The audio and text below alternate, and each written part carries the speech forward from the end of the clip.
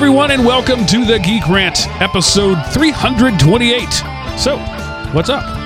Recorded June 24th, 2018, and brought to you by Element Opie Productions. ElementOpie.com. Welcome back, ladies and gentlemen, to Drive Time Radio for Geeks. I am your host, Mark, sometimes known as the Sultan of the Soapbox Cockerel, and joining me this week, as always, are your two stalwart co-hosts, Seth, the Gooey Kid Anderson, and Miles, the Oxygeneer, the World Traveler Wakeham. Hello, gentlemen. Hey, Mark, and welcome to the Opeites. We love you. Yep. I don't know what to say because I have no idea where I am anymore. Hello, everybody. Hola, g'day. I don't know. Yeah, hi. So, as we've chronicled in the past, in his efforts to get away from the oppressive heat of the desert Southwest, he of course goes to South America, which is known for its balmy, cool climates. Where are you this week, Miles? I'm in Puerto Vallarta, Mexico right now, sitting on the Pacific Ocean. All right, so it's probably not much cooler, but the ocean seems to help. It's very humid. If you've ever been here, this is like jungle meets ocean with a little bit of beach there. It's very picturesque, beautiful place. People come here, have their weddings, get their photos, overlooking the Pacific. But wow, it's humid this time of year. So yeah, it's okay. Thankfully there's air conditioning. Air conditioning is a wonderful thing. I was saying earlier before we started, we've reached the point here in my particular house where my upstairs unit simply can't keep up. It's 90, I think 5 degrees was the high projected today, with about 80% humidity. And as I said, my little upstairs above the garage attic studio space is 81 degrees with the air conditioner running as full as it can go. It just can't keep up anymore. It's only about 6 or 8 weeks out of the year that it's a problem, but I'm right in the middle of that. So first world problems for the win. Hey, a little first tip. world problems. If you ever decide you want to buy a mini split air conditioner, come to Mexico and get one. I paid, I think it was somewhere around about $1,500 and then about another $1,000 installation to get one installed in my home office. And I went into one of their, one of these sort of stores, supermarkets / Walmart-y type stores here, only to find a 18,000 BTU mini split air conditioner that would probably just do exactly what you want, Mark, for US dollar equivalent $460. Wow. Dude, that's worth it. Then another $1,500 to have it installed. So yeah, it's even counting the plane ticket, it might be worth it. I know. So, I know where I'm going when mine dies a natural death. Yeah, those things they're really cool. If you don't know what he's talking about, if you've ever been in a hotel room, that's a mini split. Part of it's inside the building, part of it's outside the building. It's like a window unit, but through a wall. Yeah, very, very efficient. I mean, one thing few people know outside of the United States is that most other countries I've visited, this is the predominant air conditioner of choice. All through Asia, all through Australia, all through Mexico, is all mini split everywhere you go. You get, the big units in the larger hotels, obviously, for them. But for the average home, 1 or 2 mini splits does the job. And they're so cheap, but not in the US. For some reason, you pay a premium because they're not as popular. But down here, man, they're cheap. Does it show about how much electricity they use? Or do you know of a good website like that? Because we don't have we don't have a central AC in our house. We just have window units, and I'm thinking, mini splits might be the way to go. But, yeah, you could run 3 or 4 off of a single outdoor unit, so it does make them more efficient in that way. That's true. I mean, the last one that we bought was 27 SEER. So compared to my regular air conditioner in the house, which is like about, I think, 17 SEER, and that's a good one. These are far more efficient and far cheaper to run. Sweet. SEER, S-E-E-R, I don't remember what it stands for. We'll look it up. It's an efficiency rating. Basically, the higher the number, the better it is. Correct. Cool. So very quickly, I am 1 episode away from finishing Luke Cage Season 2. Very short, spoiler-free review. It's a Netflix show. Better than the first one. so far. I'm more believable characters, at least through the first 9 episodes, and then they get a little crazy. But the first one had the same problem. It was really good for about 5 episodes, and then it just kind of went nuts. And this one hasn't quite gone off the rails yet, but it's headed in that direction. But I got through 10 episodes before it started to getting there. So worth the watch. If you enjoyed the first one at all, you'll like the second one. So that's all I'd say about that. So Miles, you broke your phone, it looks like. I didn't break it. Okay, not guilty. The world of lithium-ion batteries killed me. I don't know if this has ever happened to you guys before, but if you live in a world where you've got a laptop computer that's got a lithium-ion battery or a phone, after a while, the recharging and constant recharging, eventually the cells in the lithium-ion batteries fail and they swell up. And if you've ever seen a device with a swollen lithium-ion battery, it just it breaks the case and the whole thing looks like and they're unsafe to use at that point. So the case is not your problem. It looks like my phone was, in an episode of Alien or something, and it's about to give birth to some horrible thing. Anyway, I get to, I'm traveling, lo and behold, guess what? My phone swells up, like it's got some disease. And I knew right there and then, battery dead, don't charge it. I'm just researching to find out how safe or dangerous this is, thinking it's going to burst into flames at any moment. Anyway, after getting a whole lot of fear of God, research on Google, I decided not worth it, go get a phone. So I'm in Mexico City and I'm trying to find a phone.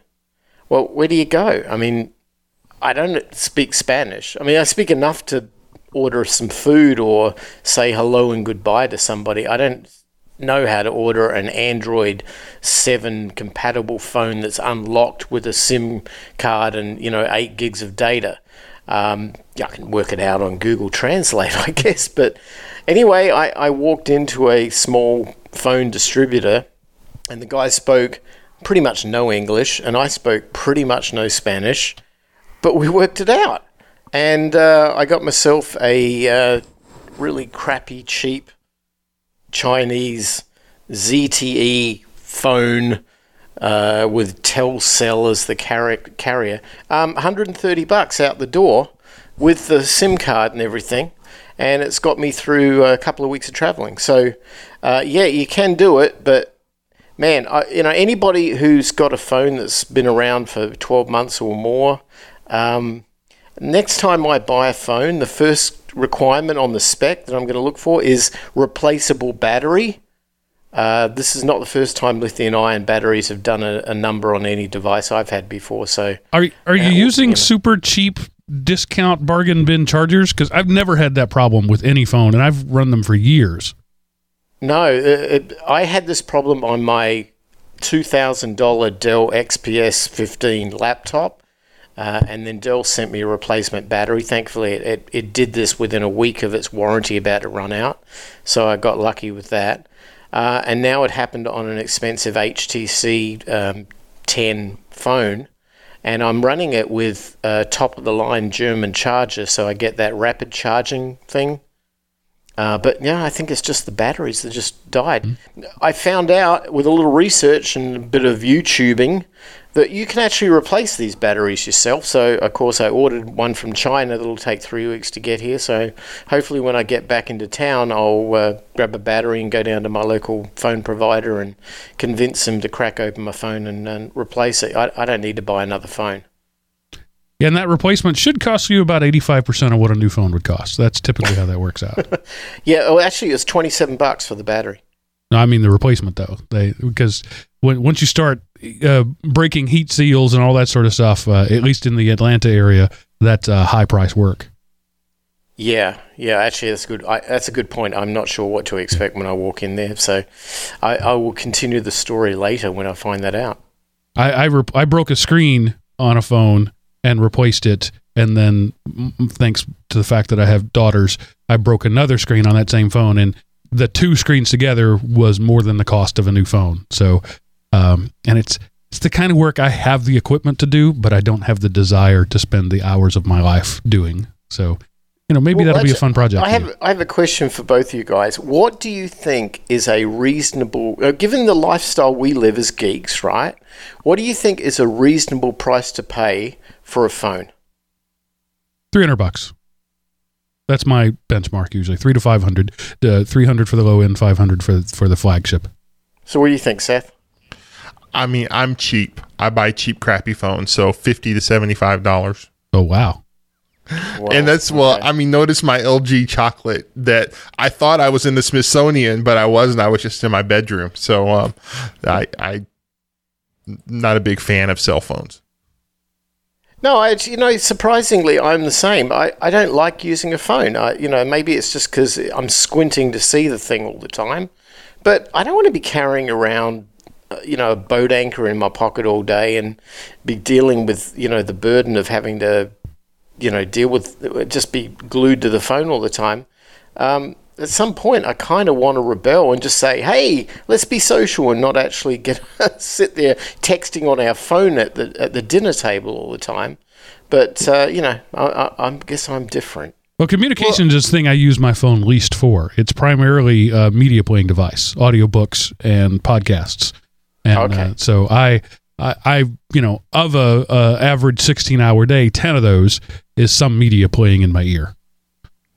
Yeah, and like for me, I hate when the central feature of an app is not, let's take a website, reduce functionality, and call it an app. Maybe I will be on board for more of them.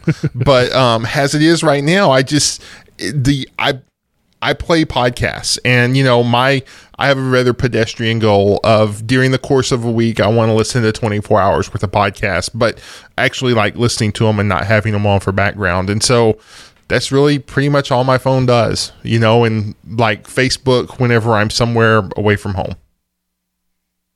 Sounds good. All right, so let's jump into the news of the week, month, recent time period. It's news, it's old, it's moderates at this point, but there's some legislation. It's really not legislation; it's a court decision that has freed up legislation that now takes away one of the big advantages for all the online retailers that they've had over brick and mortar for all these years. Yes, so you can actually think it's South Dakota versus Wayfair et al. Or something official like that. But the Supreme Court voted 5-4 to overturn the physical presence requirement. So now websites will be forced to collect sales tax. And I personally, I'm yay for this one because sales tax is how local communities are supposed to function. Now, granted, we probably don't collect enough sales tax to line everybody's pockets and provide services, but you got to start somewhere. So this Supreme Court decision is going to mean more sales tax. And well, not more sales tax, but it means you're going to have to pay taxes on things you buy online in more places than you were before. And, like I say, if you want functioning government, the government has to have income from somewhere. And so, yay, good decision, I think. 45 of the 50 states in the U.S. have some sort of sales tax, some sort of point of sale tax.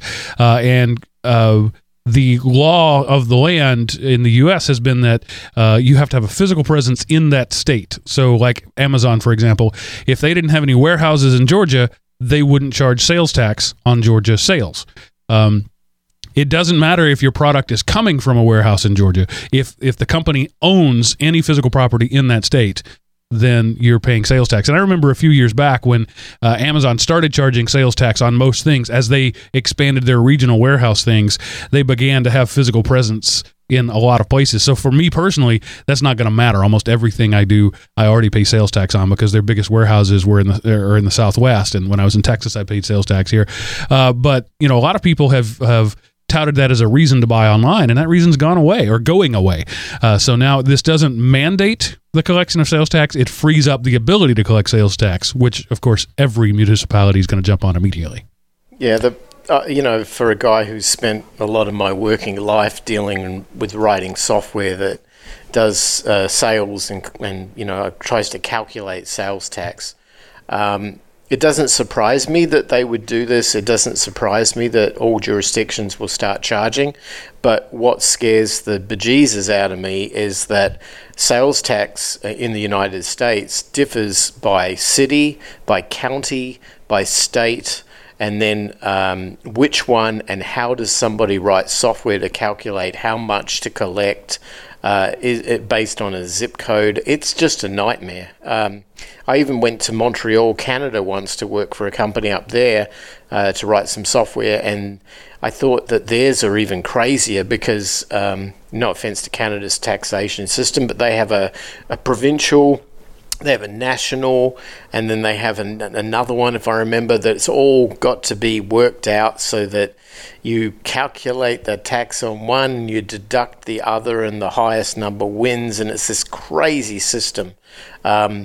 Not a fan of taxes, obviously, Mr. Free Market Libertarian here, but trying to calculate that stuff, man, it's difficult. And it certainly doesn't get any easier when you add EU and Australia and everybody else into the mix. Well, and it gets even more complicated. So if I buy something for you, Miles, as a gift, and my billing address is in Atlanta, Georgia, but the shipping address is in Phoenix, Arizona, which local entity gets to collect the taxes on that? The person who paid for it or the person who received it? Which tax rate is it? So it's going to be complicated, but it's nothing software can't fix.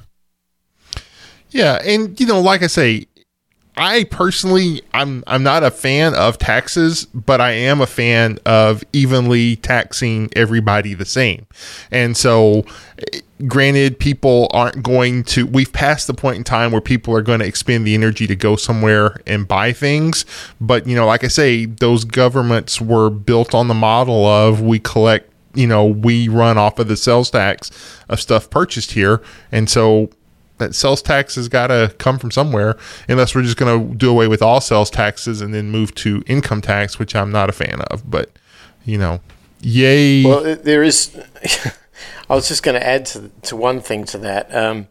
Sales tax or GST or VAT or whatever you've got is a method that governments can put small businesses and retailers into the role of tax collectors and tax bookkeepers, because ultimately they end up doing all the hard work and then sending the payment into the government and reporting on what they collected. It's a way that governments can avoid a lot of accounting and bookkeeping overhead, and hence operate a leaner, meaner, operation. So therefore, of course, they love it. And one would say, if there was a flat tax and we could get rid of all the other stuff, that would be great. But, I just find the whole thing's just so difficult and more complicated and just makes us all tax collectors. Well, maybe what'll make up for it is the fact that due to government pressure, the major carriers, Verizon, AT&T, and Sprint, have all said that they're going to stop tracking your location sometime soon, at least not as much as they used to. Kind of. Well, that's kind of a misrepresentation of what's going on here. What happened was they got caught with their hands in the cookie jar that they were selling real-time customer location information to third-party data brokers. And then so the government said, hey, this isn't good. You shouldn't do this. And so let me slap you on the hand. And so they are doing now. So what they're going to do is they're going to stop selling the data to third-party collection. And probably what will turn around is they will then probably extract a revenue from the third party to have the results of the data fed to them or something. So, it's one of those things on the surface, it looks like privacy is rearing its ugly head on the internet, which is something that, big business seems to hate. But don't worry, it probably just means that they're going to keep your data, and people that want it are instead going to have to go through them to get the results rather than them getting the raw data and able to massage it themselves. Well, a quote from Senator Ron Wyden here. He says, after my investigation, I'm sure he did all the work, and follow-up reports revealed that middlemen are selling America's location to the highest bidder without their consent or making it available on insecure web portals. Verizon did the responsible thing and promptly announced it was cutting the companies off. So the key phrase there that I'm picking out is without their consent. That means the next time you do an update, when you click the I agree button, one of the paragraphs will be in there that says, I agree to let you sell my location data. Boom, problem solved.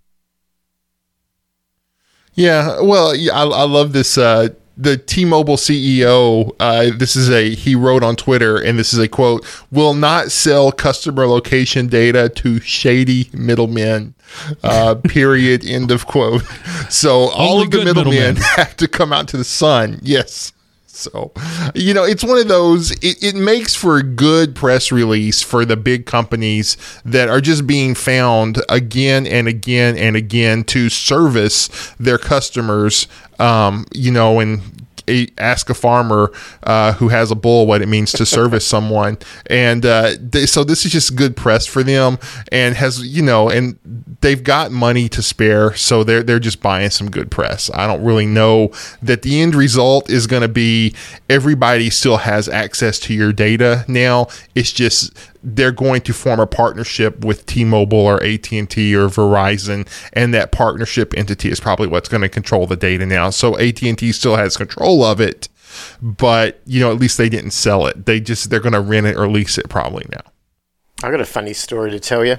I had a friend of mine staying with us a couple of weeks back in Phoenix, and he has a car which he had stored in Canada, I think, and he was going to bring it back to the United States. He's from Australia, so he was going to bring it back to the United States and ship it over the ocean, to Australia. But he needed to get insurance for the car in order to drive it from Ottawa to Arizona, or eventually to Long Beach. And he went online and did his research on different insurance companies that he could get quotes for, and he picked one, and I can't tell you who it is because I don't actually remember. I'm thinking it might have been State Farm or one of the Allstate, one of those big insurance companies.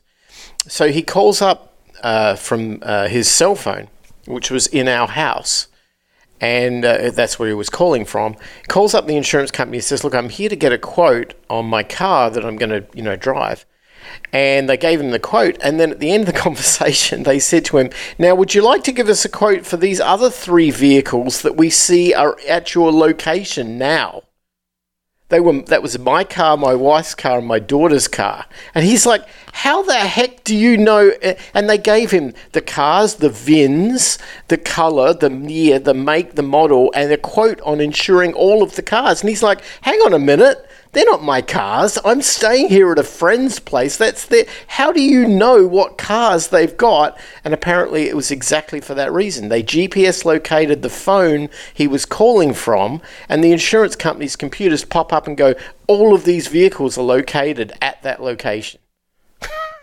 That's privacy for you. Big Brother is watching. Big time. It's just not the government. This is one of the downsides of, there are many, but this is one of the downsides of capitalism. And that if AT&T and Verizon and T-Mobile could make enough money actually providing a service to their customers, they wouldn't need to do this. But because the free market has driven the cost of cell phone service, I mean, whatever you pay now, if you're an old guy like me, you're paying half of what you used to for phone service. Remember the days of paying for minutes? We don't really pay for minutes anymore. We have a package of minutes. Remember the days of paying for long distance? So the ways in which they could make money on the actual service have gone down, and so they've had to keep their revenue coming in somehow. So they've come with these other, downstream ways of doing it. For me, it illustrates the fact that very rarely are we actually paying for the service. The old line, if you're not paying for a service, you're the revenue source. Well, in this case, we are paying for the service and we're the revenue source. And I will grant you, Mark, that is part of it. But also, you are paying for them to buy back stock so they can raise the price, so they can exercise their stock options to take more money out of the company so they don't have to distribute it to shareholders and to the quote-unquote owners of the company. That's not all of it, Seth. That's not it. That's what it part is, of it, though. It's the fact that we've created a system where stocks must perpetually go up. A flat stock is a bad stock. If you're a good company that holds your value, you're a bad buy. You have to continually increase your stock price. It's not about buybacks. I mean, that may be a part of it, but we have this bizarre system that really cannot sustain itself, and we've talked about it before, where a stock must go up every quarter. Well, that's just not possible, and yet it's the only metric that anybody cares about in any publicly traded company. Did your stocks go up last quarter? Yeah, well, and the reason for that is that you've got a lot of pension funds and, say, senior citizens who are living on retirement savings who are drawing down whatever they're getting in terms of interest on those savings. And 9 times out of 10, those savings are invested in equities. They're invested in mutual funds and stock market, hedge funds, and all that sort of big stuff. If that stuff isn't growing at 4 or 5%, they can't draw down 4 or 5% to live on. Exactly. And so it's an unsustainable situation. It will collapse on itself. I just hope it does after I retire and pull my money out. you mean after you die, not retire. Right. Well, after I have liquidated, exactly. Yeah. After I retire, that would be the worst possible time. But it's just an insane system that we all buy into, whether we want to or not. I mean, even if you are not actively trading stocks, you are bought into that system in one way or another. Your company's 401k, or even if, your whatever it is, it's all based on the fact that all stocks must go up, which is just a ludicrous thing. It can't continue. But all the financial guys are out there saying, there's never been a time in stock market history when over 10 years the stock market went down. Well, think about that for just a minute. How can you consistently create all this value? You do crap like this. You sell things without your customer's permission because that's the only way your stock can go up. I don't disagree Can't with argue you. with This that. is, yep. Or you could do really innovative things like IBM and create a computer that can win a freshman debate contest. I don't get this at all. Cool technology, not sure why it's useful. It's the next step in the Turing test, though. Yeah, so IBM has unveiled their Project Debater, or as I call it, Watson 2.0. And what they did was, when they unveiled it, these are like professional debater type champion people.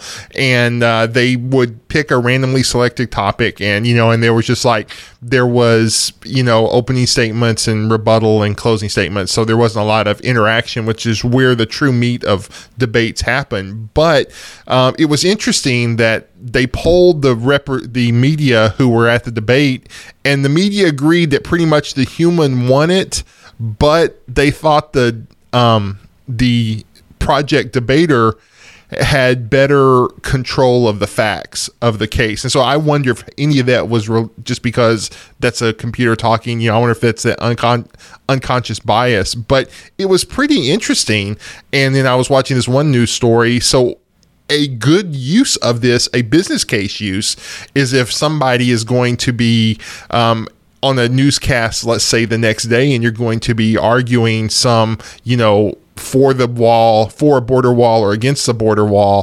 IBM plans to sell this as a service. So you could you bring up Project Debater on your IBM cloud and take the position of against the wall, and it gives you all the facts for. But I just thought it was really neat, and I'm looking online for the complete debate presentation. I haven't been able to find it yet. I've only found excerpts, and a lot of the videos have been like news pieces about it. But I am very interested to see the entire debate presentation of the debaters versus the software that was developed. I thought it was a cool story, and it's one of those, this is more a promise of true AI than, a lot of the Google Home and all that kind of stuff. So, and again, it's not AI, but it very well mimicking it kind of thing. So pretty cool, I think. Yeah. First off, my apologies to the YouTube chat room. I kept forgetting to put links in. I did this time. But what I like about this article that you pointed out on The Verge is they sort of reveal some of the secret sauce a little bit. And it talks about confidence. All of these things are based on confidence. When it played Jeopardy, it was the same thing. If it had a certain percent confidence in the answer, it would buzz in. If not, it didn't. And this one, if it wasn't sure, this is one of the designers, I think, I'm skimming this, says, quote, if it's less confident, it'll do its best to make an argument that will be convincing as an argument even if it doesn't exactly answer the point, which is what humans do too. So Right. red herrings for the win. If all else fails, throw in an ad hominem attack and you're good to go. So it's not so much a better debater, it's just mimicking what humans already do. We are all about to live in Westworld. That's all I can say. Yeah. Well, I mean, I'm not sure I understand what the purpose of this, but it does show, in an extemporaneous context, to understand an argument presented by another person and to distill that voice recognition down into such a way to understand what he was saying, the point he was trying to make, and then go in real time and search articles that form a rebuttal to that, that's pretty mind-blowing. In my grandchildren's lifetime, that sort of processing power will be on their watch. And what is the world going to be like that? I can't even imagine. Right. Yeah, I'm much the same way. I think this is really cool. I don't know, this one, a lot of the AI advancements, I'm kind of like, watch out, Skynet's around the corner. And, this won't be Skynet. This will be the talking head telling you that Skynet is benevolent whenever it starts to emerge. But I want to see the actual raw video of the debate. I think it would be cool. So this show has been going on for the better part of 8 years, and Google finally released a podcast app. So that just goes to show how far ahead of the curve we actually were. We were 8 years ahead of Google. Yeah, and I was wondering, what do y'all think about this? Is this a good thing? Is it going to kill the Castback app and all of the other podcast apps out there? Or is this going to be that thing that makes podcasting, everybody finally acknowledges the fact that podcasting is here and it's basically internet radio? Somewhere between option A and option B. It will. Podcasts are already becoming news widestream. I think I mentioned it a couple of weeks ago, maybe not. We were at my church. We were interviewing a new worship pastor, and one of the questions somebody out of the audience asked is, "What podcast do you listen to?" And this woman was 50 years old, mother of children, and for her to ask that question, it was like, "Oh, podcasting has arrived." And now Google putting an app that not only lives on the phones but also on the Google Home devices. That's just for me. Podcasting has arrived. It is now considered a mainstream thing. So, all these years in, I'm now mainstream. I got to find something else that'll make me an edge case.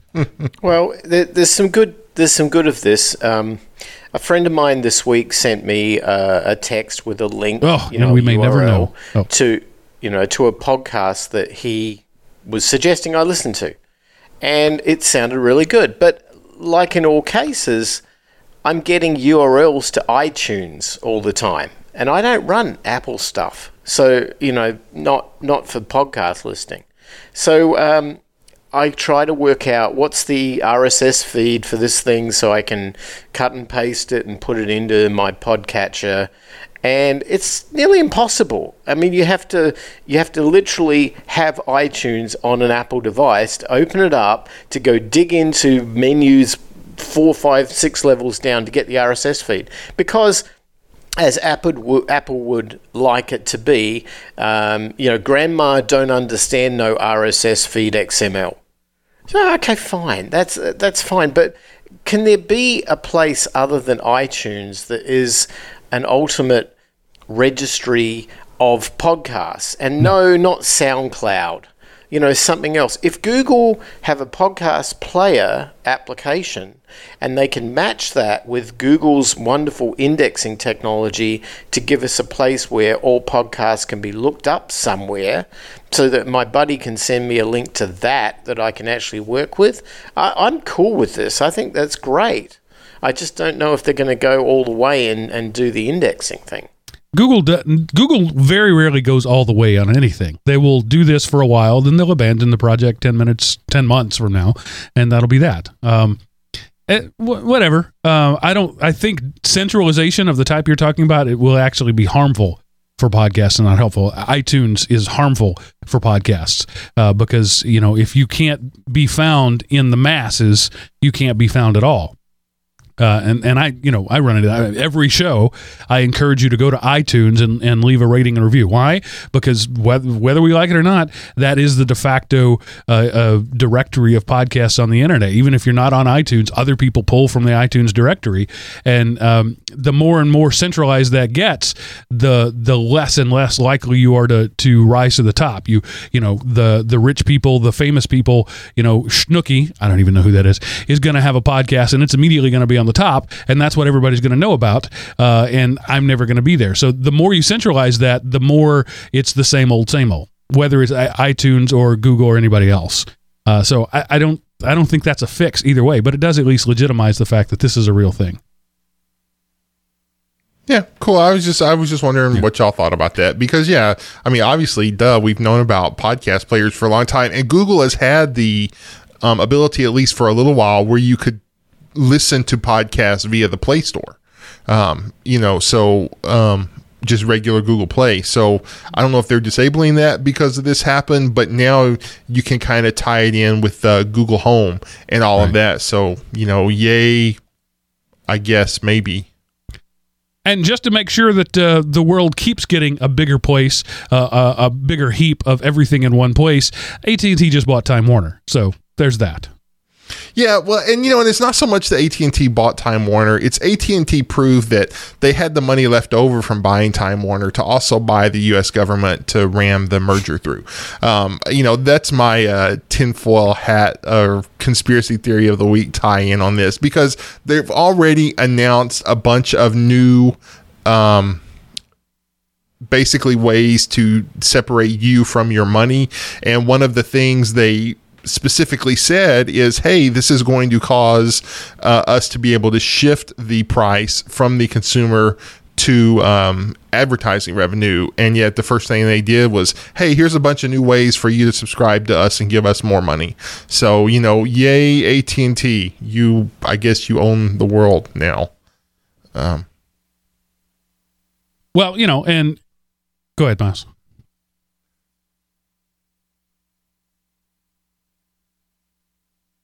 Oh, internet delay. We may never know. Hopefully we'll get him back. I'm just going to move on. While AT&T was in the process of buying legislatures, they proved that they're not just globally focused. AT&T has a local focus too, in that they went ahead and bought California while they were at it. Yeah, California had a net neutrality bill that was going to be, because the U.S. government basically caved on net neutrality. And so California said, hey, we're going to demand, net neutrality here in the state. And before it even got out of committee, they were added a bunch of amendments that said you can pass this bill, but there won't be anything in it other than the title. And so that's what made it out of committee, and that's what passed. So yay, California passed net neutrality, but if you look on the bills, basically it means nothing. So, in a lot of ways, I don't know, capitalism for the victory for big corporations, because AT&T was one of the ones mentioned in the article, but every lobbying group from big business wanted to make sure that this particular bill, if it passed, was totally defanged and pumped full of pork. So yay, consumer takes it again. Miles, are you back with us? Yep, I'm here. Can you hear me? Yeah, what words that you were trying to say earlier?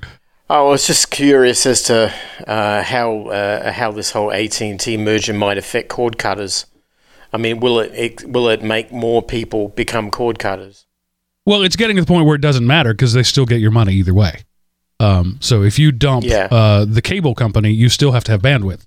So early on, a friend of mine went to work for the local cable company like years ago. We were just out of high school, that kind of early on. And while I was going to college, he went to work for the local cable company. And this is when the small satellite dishes, DirecTV, I think, was the first to do it. The little 18-inch dishes that you see everywhere. Before that, it was the 12 or 18-foot dishes. And I asked him, are you worried about that? Is this career that you're embarking on is just going to ruin it? He said, no, cable companies own all that. So it's all the same pie. They're just dividing up slices between different companies. And that's what we're seeing now. It's AT&T now owns content as well as delivery. So they win either way. You can cut whatever cord you want, but you still got to buy the shows. Yeah, I mean, because Gotcha. Google, it's one of those, there's nothing that stops them from developing their own, but why develop our own when we can go out and buy a company that's already doing it?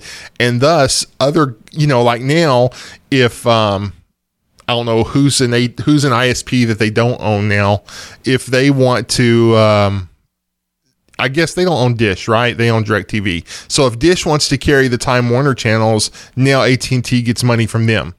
So, yay. Right. And that's why they're opposed to the whole net neutrality thing, because they want to get paid twice. They want to get paid for the content and for the delivery. And we've done a couple of shows. I forget which show number it is, but if you go look for, I think I called it important concept, bad name.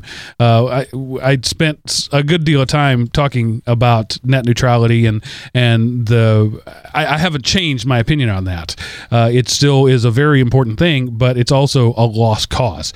The world, we even talked about it just recently. The world follows waves of centralization and decentralization. We're in a centralization wave. And net neutrality is going to be destroyed, and there's no legislation that's going to fix that. It will only be when we, the people, decide to stop giving our money to companies that it'll matter, and that's the only time it'll ever matter. When it becomes a financial boondoggle to be a poor internet citizen, that then and only then will companies be good internet citizens. Wow. Yeah. Being an international person at the moment, I've been comparing different data plans that they have in Mexico. And we were in a town in Jalisco called Ajijic. And I happened to be speaking to a real estate agent there, and I was asking them about internet, and they were telling me about this new 300 gigabit, I think, 300. God, no, I'm wrong saying that. I think it was 300 gig Okay. to the home fiber that you can get there. And, the peso right now is like 20 to 1. It's ridiculously out of sync with the US dollar. But when I did a conversion of the monthly price for that to US, it's like $38 for 300, gig of data. That's pretty amazing. If we're talking these sorts of numbers, and this is going to be in the home, then I fear for any legislation or any corporate, mega buyouts that would restrict or price out of the market the average consumer from competing at that level, because our neighbors to the south are going to kill us. Well, Seth, what were you going to say? Well, I don't remember, but we've already got that point because we already have government mandated monopolies, that keep competition from driving the prices down. So these companies, again, I'm going to use the word service in air quotes, their consumers right out of their ability to have any type of choice in the matter or better themselves, because they just like, hey, it's us or no one. So you could always go satellite. They're such great ISPs. I don't know. Consolidation is both a good thing and a bad thing, and that's what we're seeing here. And essentially, net neutrality is forcing people to not use the power of consolidation, which is what makes it a losing battle. So there we go. More on this to come.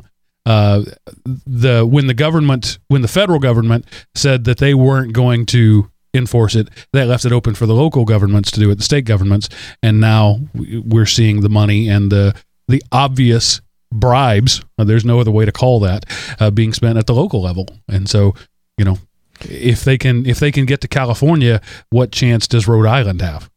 Yeah, and I mean, I guess this is a good way because, one, they bought the U.S. government to stay out of it, and then so they can buy off the individual states cheaper than they could the whole now. And all they have to do is a couple of big states, and all the other small states will follow through. So really, it's a good investment for the big wire hogs or whatever they are. They get California, Florida, Texas. The rest of the country comes along. Yeah, that's true in everything. They're really, really, really good at shrouding and selling corruption as a feature. Yes. Corruption as a feature. I like it. That should have been the show title. I remember what I was going to say. Okay.